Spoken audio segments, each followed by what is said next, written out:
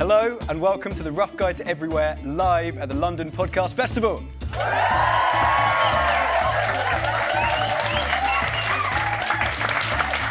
Thank you very much. My name is Greg Dickinson. I'm an editor at Rough Guides and I'm also the host of the Rough Guide to Everywhere podcast. If you've listened to the podcast before, we tell all the stories that you'll never hear in the guidebook, all of the juicy stuff. We've travelled all around the world on our podcast. We've travelled to Patagonia, into outer space. In the new series that launches next week, we will even be taking you to North Korea. But tonight, we are talking about London town. I've just finished editing the Rough Guide to London guidebook, but we want to hear the stories beyond the guidebook. We want to hear from local Londoners. In fact, we should have our update from the Rough Guide to London, Henry, in the crowd somewhere. Henry, say hi. Hi, Henry. How's the day going? Good. Right, but without further ado, I'm going to introduce my brilliant panellists tonight. So to my left, we've got Sonia Barber. Sonia is the news and events editor at Time Out London. Sonia grew up in Goodge Street, just down the road from here, born in Goodge Street, and grew up in Highbury. Are you a Gooner? I've never been to a match. Don't do that to yourself. But my garden backed onto the stadium, so it's kind of by proxy, Okay. I guess I am, yeah. So you could hear the cheers and boos Yeah. while... Okay. But you now live in Dalston, Sonia lives in Dalston, and recently wrote the book East London, an opinionated guide, out with Hoxton Mini Press. So everyone, a big round of applause for Sonia, please. To Sonia's left, we have Jeremiah Brown, aka Sugar J Poet.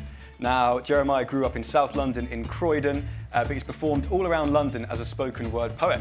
And very recently, he hit the national spotlight performing his poem Face to Face on a nationwide TV advert, which you may recognise him from. Everyone, a big round of applause for Jeremiah, please. And last, but certainly not least, you may have guessed, we have none other than Diane Gould, the Pearly Queen of St Pancras. Now, Diane's mother was from Islington, father from King's Cross, born and bred Londoner, and now she is Pearly royalty. So please put your hands together for our three guests tonight.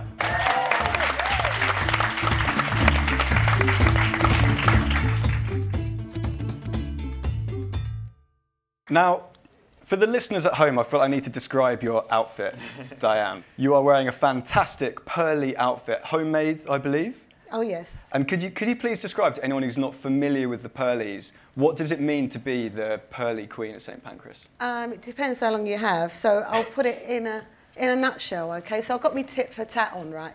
It's got 15 ostrich wing feathers, because you wouldn't do things by ours. My whistle, it's got pearl buttons on, all different types of pearl buttons. There's oyster shell buttons and there's real authentic pearl buttons, okay? Different designs on them, which have a meaning to the pearly kings and queens. And each family had different logos or meanings. So you had the ups and downs in life and all the friends and family in between. You had the hearts, which mean love and charity, the horseshoe for luck. I got the spoons on because my dad was Alfie Spoons, used to play the old spoons. You know. And obviously the moniker. So we're sixth generation pearly kings and queens from this manor. And this is where the pearly tradition started, right here. Somerstown, yeah? Henry Croft, he was left on the steps of St Pancras Workhouse in the 1870s. He grew up in the St Pancras Workhouse.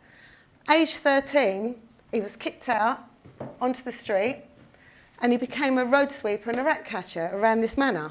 He liked the costermongers, so the costermonger, costed apple, old apple, monger being seller. That's where the name comes from.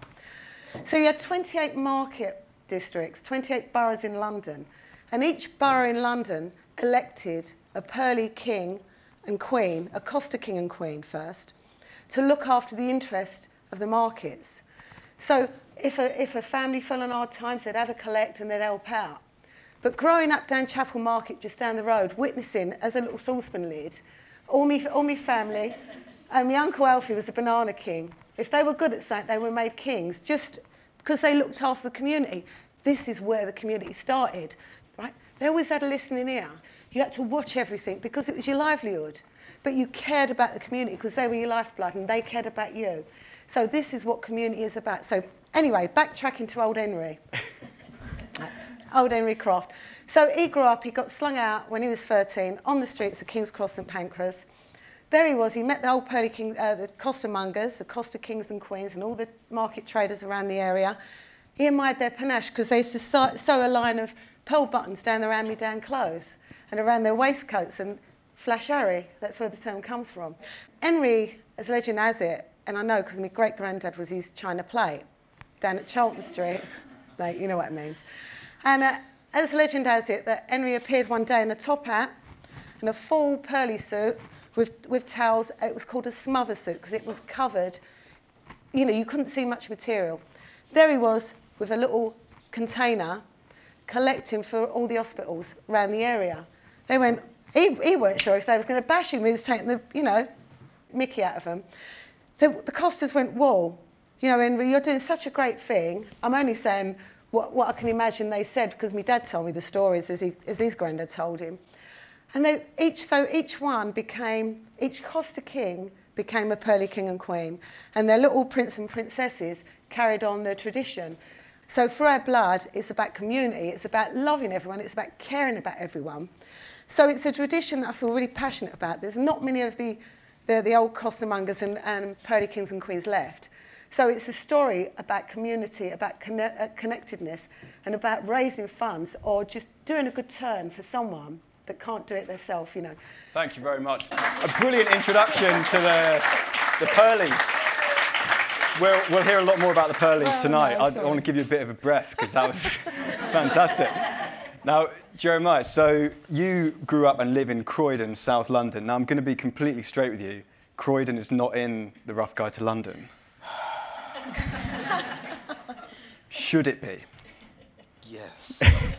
I feel that Croydon, as someone who engages with London via the poetry scene a lot, Croydon gets a lot of I think abuse is the correct word. And there's a lot, I don't know if you guys are all on Twitter, but there was a point on Twitter where Croydon became the subject of a lot of banter, and banter is a nice way of saying abuse. People were abusing Croydon on Twitter, saying you need a passport to get there. Because it's so far out of central London. Yeah, because it's so far away. We've got trams, though. We've got trams, exactly. That was another point of abuse. I meant that in a good way. I feel like it's a good thing, but I think Croydon is, it's quite different. There's that sense of it, it's like a city, but then it's also kind of not like a city as well. And it's very sort of self-contained, but also very well connected. So it's almost it's just a bit of a strange anomaly. But Croydon's great. Yeah. So you mentioned you're part of the spoken word scene. Are you in like a collective, did I see? Yeah, so I'm in a collective called Spit the Atom. We're a poetry collective. I'm also a Barbican young poet as well, and a Roundhouse resident artist. All right. While we're on the topic, would you mind performing a poem for us tonight? Yeah, I can do a poem. This one is about London, so I'm gonna read it because all my other poems that I know off by heart are really sad and depressing. I said that like this is not sad and depressing. This is called Adelaide Street. I was Charing Cross. There's a street called Adelaide Street. I was there, and this is basically what happened when I was there. Why do these poems have more skid marks than the roads do? The dead crust of feces smeared across the street by mortified shoe bottoms. Why do bin liners cover exposed flesh? Banana peel and fruit yogurt vying for prime position in tangles of knotted hair, litter picking for little pickings. My insides have been thoroughly cleansed with dirt, grains and grime that grind but do not sustain. Empty Cafe Nero cup asking for something to sweeten this bitter shot of poverty. I have brethren with puncture marks like their forearms are the rubbers we used to press pencils into. On the streets of London, near Charing Cross, in the same bubble of decadence as the Savoy, I see them. Men in puffed up jackets and oversized ripped jeans, stonewashed turned green with dirt. These men laugh and wrestle, throwing each other around as though they weren't bearded men, simply kids on a playground. Is paradise a smile in conditions of hell, or are we conditioned to be content? Should this make us vent the dust from revolutionary lungs up this same road? A chauffeur sat on his phone, fingers flitting away, window rolled up, warm in the heat of the wealthy man's Rolls Royce. Paradise is a pretense, so they might have peace in their good things. The idea of a multiverse is not so complex. The scientists have it wrong. We share the same earth, but each man inhabits a different world. Round of applause for you, everyone.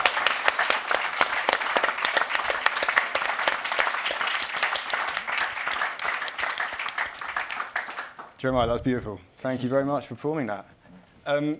Sonia, I want to talk to you about your job at Time Out London. So you're the news and events editor, right? Yeah. So at Rough Guides, there's this annoying thing where everyone assumes that it's the best job in the world, and it is a very good job, but the first thing anyone says to you is, oh, so you're basically just constantly travelling and having fun. That must happen to you a lot as well, being a news and events All editor. the time. People are like, you must be out every night and every day. So my question to you is it the best job in the world? I mean, I'm mostly just sat in the office. That's first off, one myth debunked. No, it is a great job, and it's a really, it's a privilege to be able to know about stuff that's going to come up and that's happening in London before everyone else does, and be able to pick and choose what we put in the magazine and put online. And, I feel like it's important because we have a very big audience, and they will go to a lot of things. And so if we write about a really small event, it kind of can get really sold out and kind of really grow from that. And I think that's a really special thing that we can do. But yeah, I do get to go out a lot, yeah. But I've been at Time Out a long time, and I'm quite old, and so I feel like I don't go out as much as I used to. I'm a bit more picky now. You've changed the types of event that you're personally covering. I mean, like free food and booze is not just, that's not a draw now. Right. Yeah. What do you think it is about events that in London, does London have like a specifically unique event scene compared to the rest of the country's cities? I think there's so much going on in London. I mean, I went to uni in Leeds. Obviously, I was born and bred in London, and I went to uni in Leeds, and I was very confused by the lack of stuff that was happening. But actually, it meant that I went to more stuff, because if there's one good gig happening during the week, you'll probably go. Whereas if in London there's 1,700 great gigs happening, every week, and I don't go to any of them. Yeah, it's almost just comfortable to know that they're happening. Yeah. It's like, they are happening. I'm not going to any of them, but London's a very vibrant I wrote about city. them. That's pretty much like going to them. But yeah, there's a lot happening. I think it's, there's a lot of people here. There's a lot of stuff happening. People in London want whatever they're doing to be the biggest, the first, the best, the coolest, the most underground, the most secret. I don't know. So one cliche about London that I feel gets banded around a bit, and you touched on this before, Diane, is the idea that community spirit in London is either dead or dwindling. Like, how many people in this room know the name of their next door neighbour? Or, if you go down to a local pub, do you get a pint put in your hand as soon as you go in? And Diane, I'm assuming that may have been something when you were growing up in London, there maybe was a stronger community spirit? Well, the difference was there weren't so many cars, right? And we had these houses we could live in on the streets. Talking about South London, because that's my most vivid memory, was growing up in these lovely old houses with areas. They were called areas, like they were basements, which are made into posh flats now. But the thing was, there weren't so many cars. All the families, generally families lived and then the uncle would live in one house, the auntie lived in another house. It was like that, so the communities were tighter. But that made it, it was monitored a bit more. Okay, so if I was a really naughty girl, the auntie out there would say, look, here, and there was this sort of coming together of this co-collective, I suppose. That old saying that it takes a village or a town to raise a child is our street. See, the thing that I find, right, it only takes one bad apple, yeah? One bad apple to sort of upset something. And generally that's what, so they were kept at a distance. They weren't blackballed or anything like that. They were just kept at a distance. And we all sort of joined together, playing up on the streets. That was a great thing. Going on the bomb sites, playing on the bomb sites in London. I learnt lots. Going up and down in Kent, I learnt lots. Bomb sites, did you say? Bomb sites, yeah. Which bomb sites would you go and God, play on? there were loads in London. There were loads. I mean, they've all been redeveloped now. Yeah. But it's nice because you've got a lot of green space. The most green space in London, I think, in the world, or at least in the UK. In Europe, I think. It's In the Europe, greenest that's city it. in Europe, yeah. So he's got the stats. I don't know much. So I don't know if you want me to elaborate, but No, it's just interesting to hear. And do you think, from your experience, do you think that there has been a shift away from that kind of everyone in the row of houses knows each other? there ain't no houses much anymore, right? Okay, truth be known, right? They knocked all these houses down and said they were derelict and condemned. Well, they weren't. They weren't. It's just they wanted to build these flats and these estates, the Aylesbury estate, the Agate estate, because I was South London at the time. I knew people that lived on them. Luckily, our family didn't get put on them. But they become like really disjointed, and people it ripped the heart out of the community, because we was all connected and we respected each other. But we're led to believe that's not true. Well, I know it is true. There is community in London, you know, the likes of Jeremiah and Sonia, you know, the lovely stuff that they do to put it out there, all these different events to connect people up. Even if it's a knitting group, a poetry group, just become part of it. And then you become mates. You know, China plates, like, it's easy. Because we've got everything, everyone has everything in common, right? It's just, we're led to believe we ain't, because it keeps us quiet like. So I believe in it. Yeah, no, and it's interesting hearing you speak, because the way that you're speaking, like using a lot of Cockney rhyming slang, it's quite poetic. And it's a similar, I mean, it's a completely different world, but I guess it's a kind of similar sort of thing to what you're doing with Spit the Atom. Like, what is the community like in the spoken word poetry world? I think the poetry scene has a beautiful sense of community, just in the more that you get into it, the more sort of support. So obviously it's based around an art form, and so you kind of go into the scene to develop, you know, your art form, but then you also meet such a diverse group of people, and you meet such unique people as well. And I think the great thing about the kind of the poetry and the spoken word scene is that, okay, you're there and you're making poetry, but poetry is, you can't give anything in regards to poetry unless you're living, unless you're taking stuff in. And so you get a community that's really concerned with living and with doing things and with kind of being kind of together. And I think that's an amazing thing. And then you have groups like Barbican Young Poets, for example, where it's a sense of community. And so when opportunities kind of come up, or when things are happening, these groups are tied together and they're interlinked. And so I think it's a really special, a special group. Did you used to host events, am I right in thinking? I used to host, not too far from here, I used to host a night with my collective, Spit the Atom at Slam.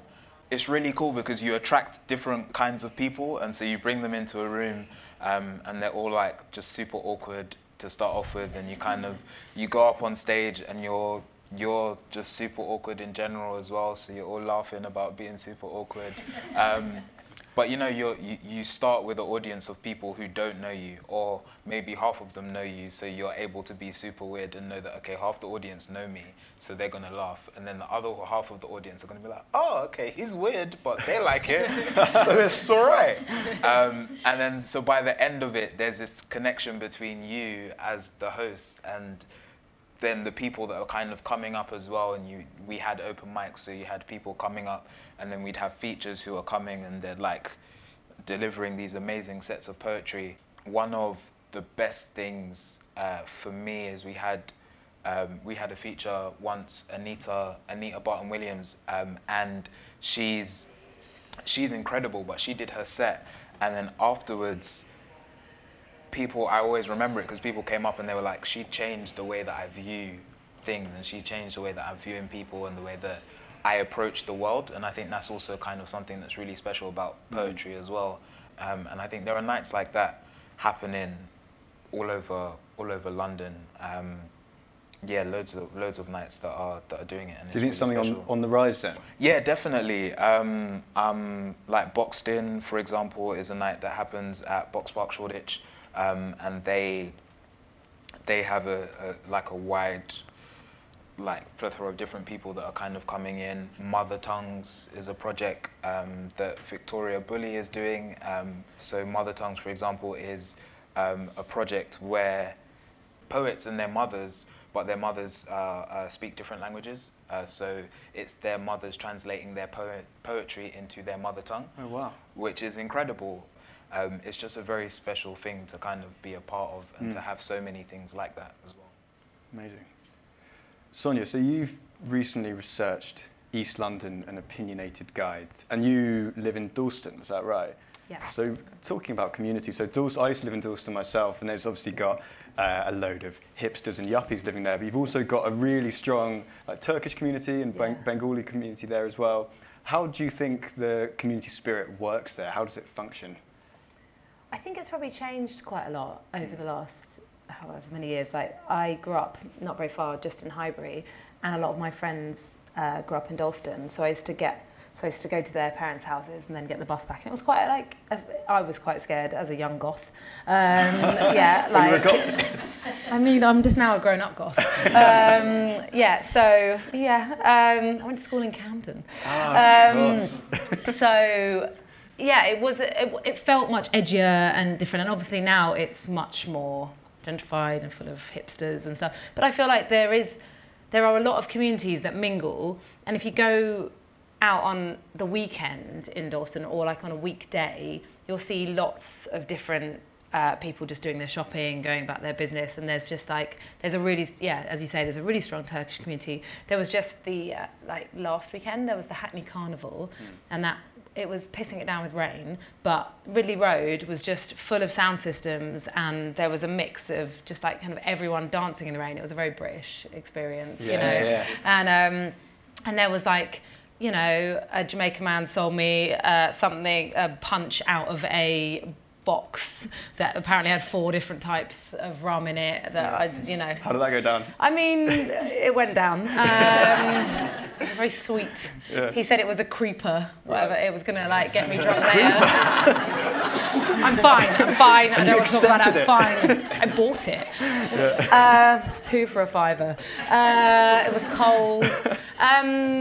But yeah, and there was lots of hipster kids dancing and old people, and I feel like free festivals that we were sitting in Gillett Square, and there was kids and there was kind of old people, and everyone was kind of all mingling, and there was people eating Ethiopian food, and kind of, I don't know, it was great. And I think it's still there, but if you go out at night, it's just full of kind of people pilgrimaging there for the nightlife. Yeah, it's now a destination to go without necessarily having anything booked. You just go to Dalston. There's community stuff happening there. There's the Dalston Curve Garden, which is a nice community space, and they have, you can go and volunteer and garden there and stuff like that. So there is kind of communities in there, but I think there's lots of different communities working probably slightly independently, but crossover at points. Diane, we were talking before the show, so we're currently in King's Cross, St Pancras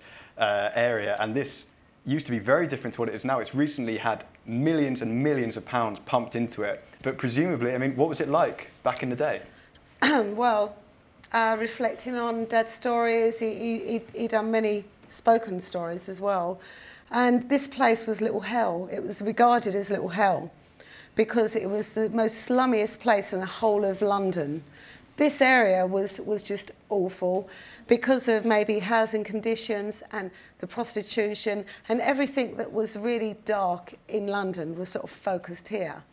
But the community still stays strong, as listening to Sonia and Jeremiah. There's always the heart of the community that sort of just lets that carry on around it. So now witnessing what's happening on the old manor, I weren't best pleased. So, because Dad used to swim in the Regent's Canal, right? He used to swim in it? He used to swim in it, yeah, because, kids did, they could then. I was standing on the edge and I really fancied jumping in just for the hell of it, because I can swim, I really did. The Idris, that was a drinks factory, used to have their factory just on the edge of the canal, and they used to pump out all this stuff, and the kids thought it was great because it was warm. So this jump, it was probably like toxins and poison. But he lasted till he was 83, so that didn't kill him off. And Camley Natural Park around the corner, where just before he passed away, we'd done an art installation, because being Pearlies, you know, sometimes our costume, our tradition, and that, you know, different artist groups like to, you know, work with us, which is marvellous because it gets our tradition out. And as you can see, I'm quite passionate about it. So we've done this art installation. It was around Camley Gardens Nature Park. But Dad, right, Dad used to work there as a coalman, you know, driving the old coal horses. And so he regaled them, I've still got it on video, he regaled them with all these stories about when he worked down Camley, when it was an old coal mine. You know, the thing is, it was such tough times. It ain't much different to what's trying to be happen now.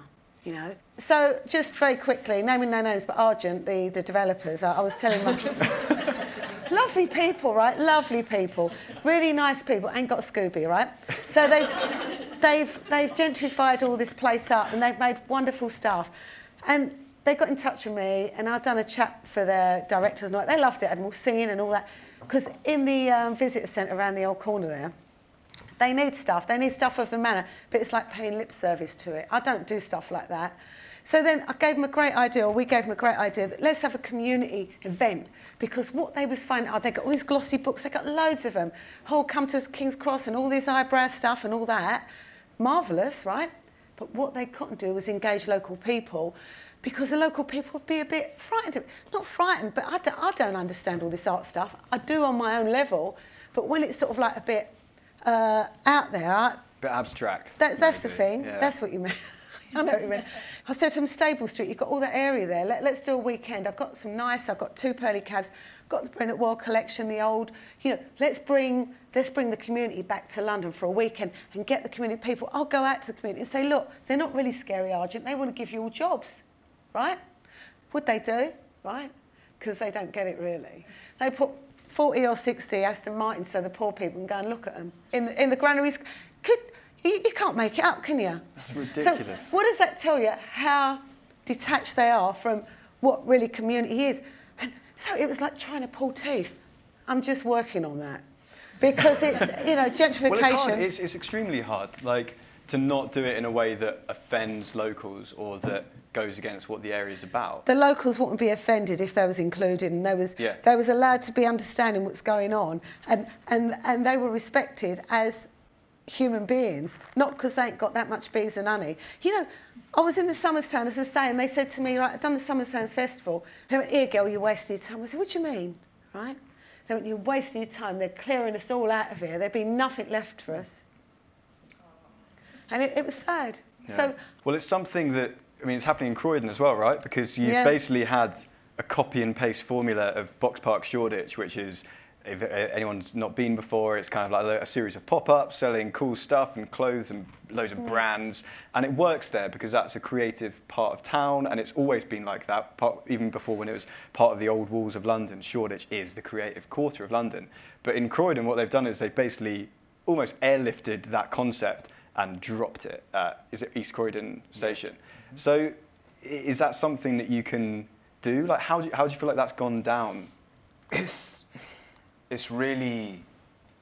strange. I think kind of as with anything, there's pros and cons to it. I think so I really like the idea of it because it can also be transformed into a performance venue.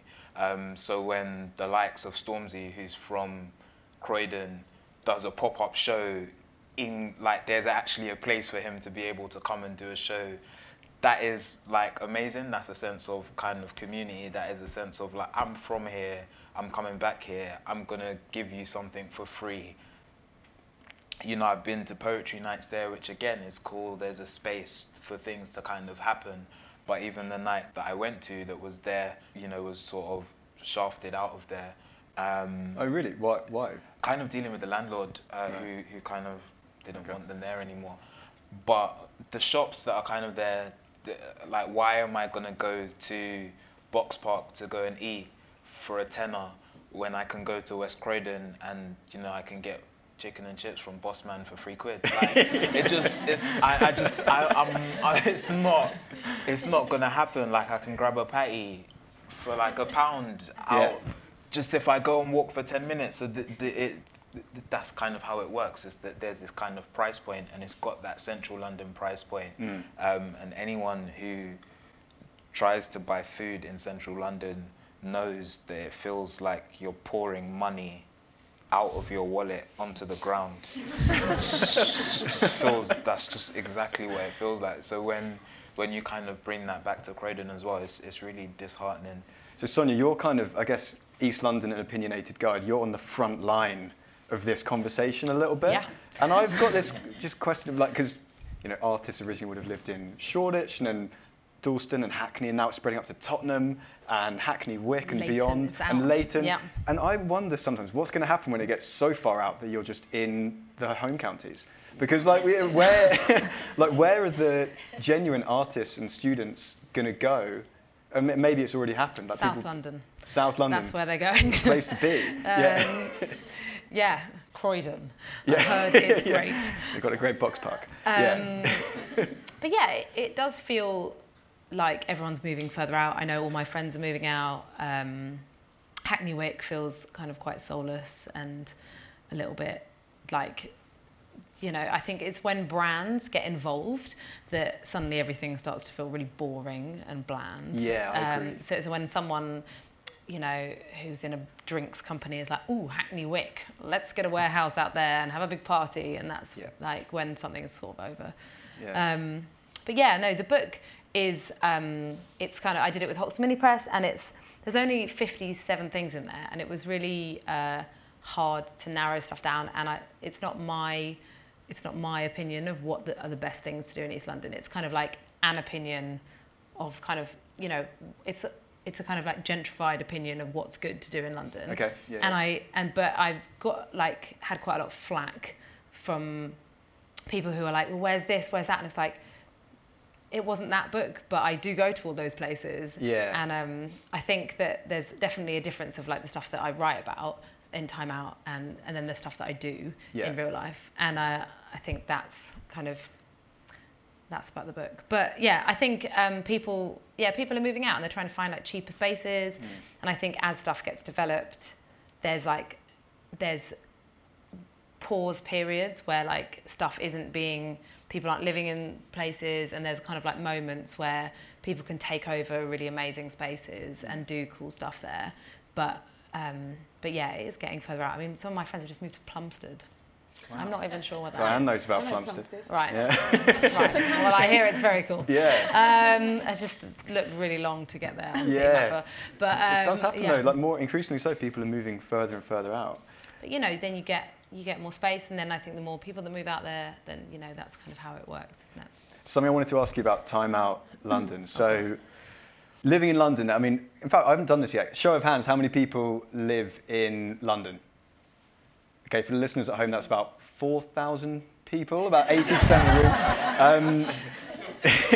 So you'll know that being Londoner, you overhear some ridiculous things. Like I was in Pret earlier, this actually happened, and someone was on the phone and said, as long as she doesn't have diarrhea, it's going to be fine. I don't know where that was going. But Sonia, this is a part of Time Out London, there's a page, isn't there, where it's overheard in London. It's called Word on the Street. It's the most popular thing Time Out ever does. It's probably like the best thing that we've ever done. People are like, I love Time Out.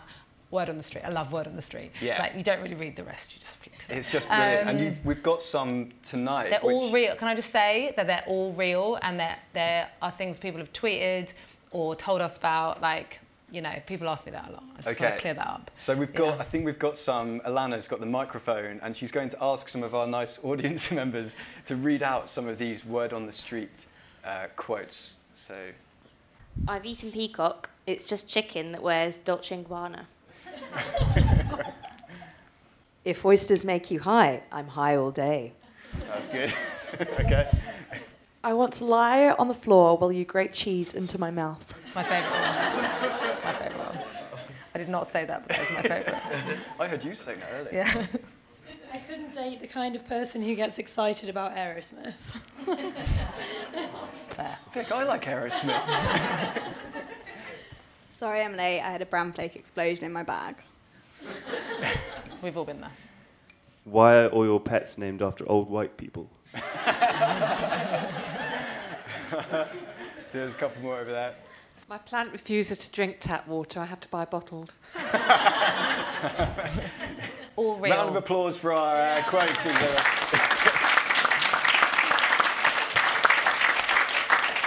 You can tweet us them anytime with #WordOnTheStreet. Something I wanted to ask you is, if someone had never been to London before, or maybe if they lived on another planet and never heard of London before, what's the one thing that you would say to them is quintessentially London? Diane, what would you say? I don't know where to start, really, Greg. But I tell you what, the best pie and mash shops, eh? Who likes pie and mash?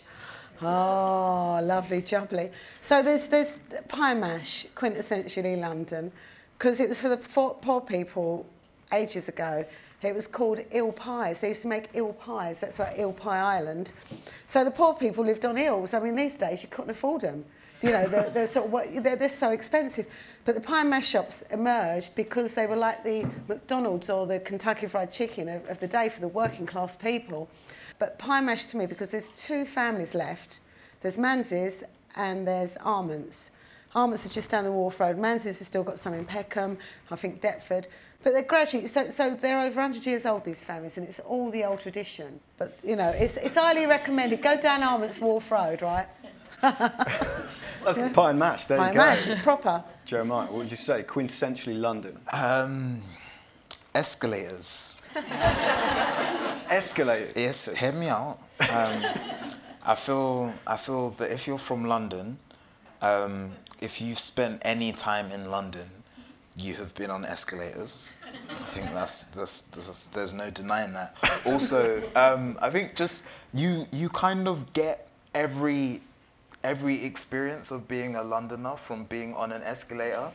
So you get the kind of the sort of the frustration.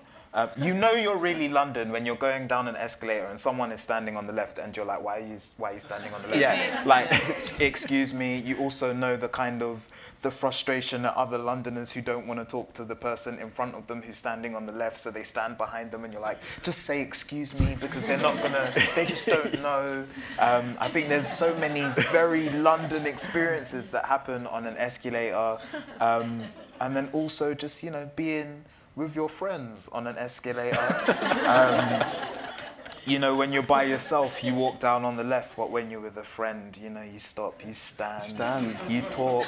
Everyone in, like, you know, like when you turn around and they're behind you and you're there like that. Yeah, I think, being romance on an escalator. Have you ever tried that yourself? Yeah, like your girlfriend's shorter than you, and she's, you know, and you're going up, and then she's on the above, highest. yeah, exactly, and then it's like look lovingly into her eyes.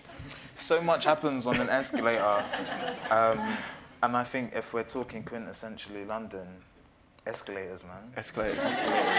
You heard it here first, guys. Sonia, what's I don't know where you go from there, but well, up or down, I guess. But what would you say is?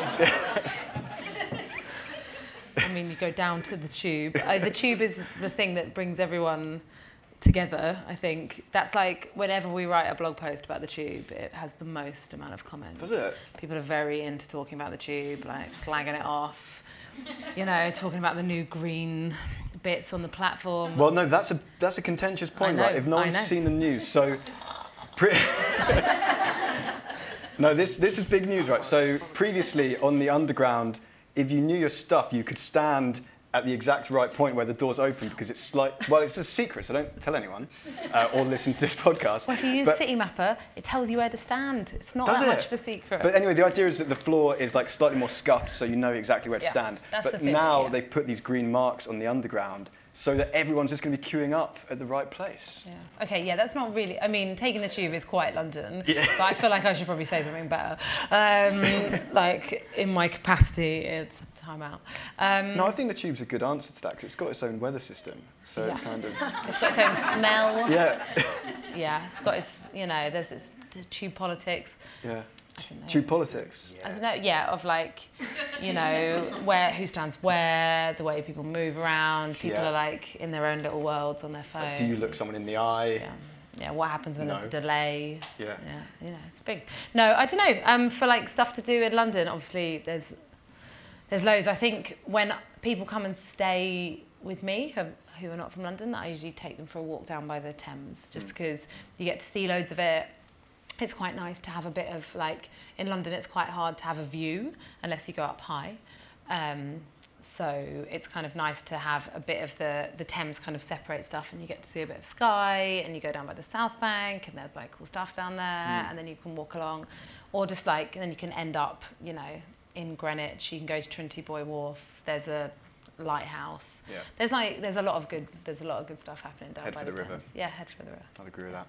Right, time's nearly up, guys. And Diane, earlier you mentioned that you might be able to host a sing-along of some sort. I don't know if they know the words.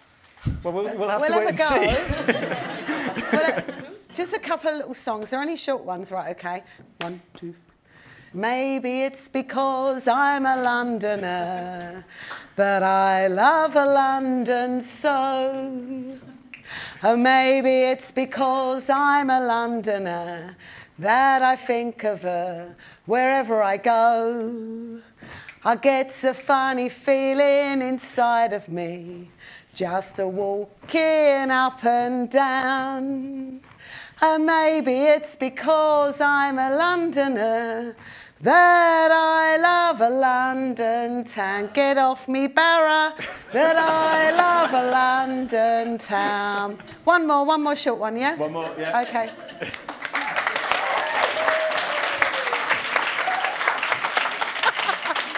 Okay, listen to this, right?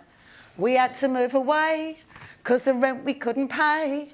The moving van came round just after dark. There was me and my old man shoving things inside the van, as we'd often done before, let me remark. Well, we packed all we could pack in the van, and that's a fact. And we got inside all we could get inside. Then we packed all we could pack on the tailboard at the back, till there wasn't any room for me to ride. You'll know this. My old man said, follow the van and don't dilly-dally on the way. Oh, off went the van with me home packed in it. I walked behind with me old cockle in it. I dillied and dallied, dallied and dillied. Lost the van and don't know where to roam. Oh, well, you can't trust the specials like the old-time coppers when you can't find your way home. A round of applause, everyone.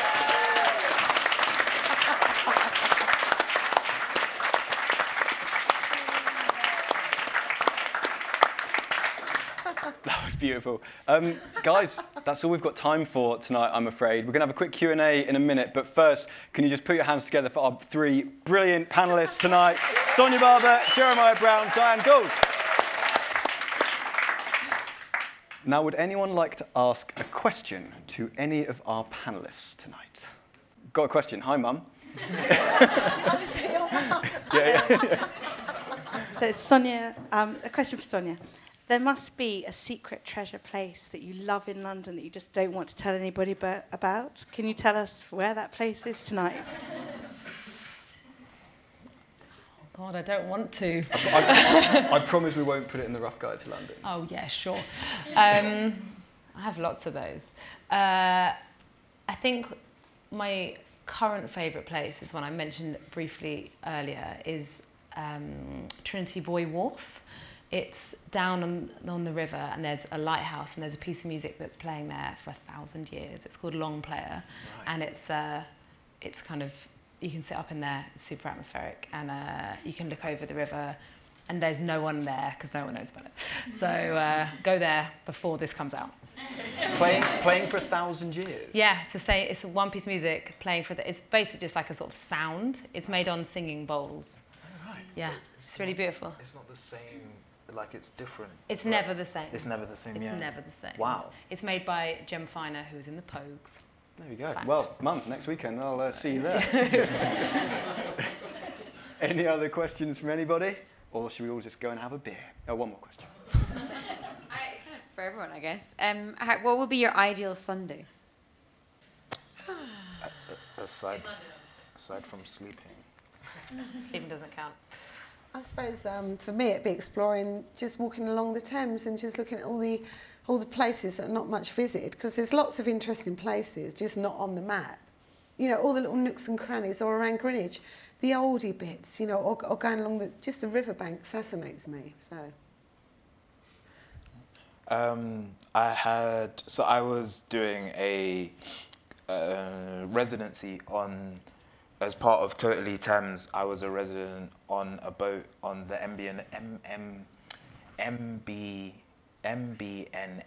MBNA Thames Clippers, which is like the tube of the Thames. So I think if I was to have like a perfect Sunday, I think I'd chill on the boat, go down the river, get off, meet a few friends, couple glasses of rum, head to a poetry night, listen to some poems, some more rum, and then head home. Yeah. That sounds like a good Sunday. A really good Sunday. I want to do that Sunday. Yeah, that sounds perfect. Do you want mine? Yeah, I do want yours. Oh no, mine's going to be really time-outy and make me sound like That's a what we want. twat. That's why you're here.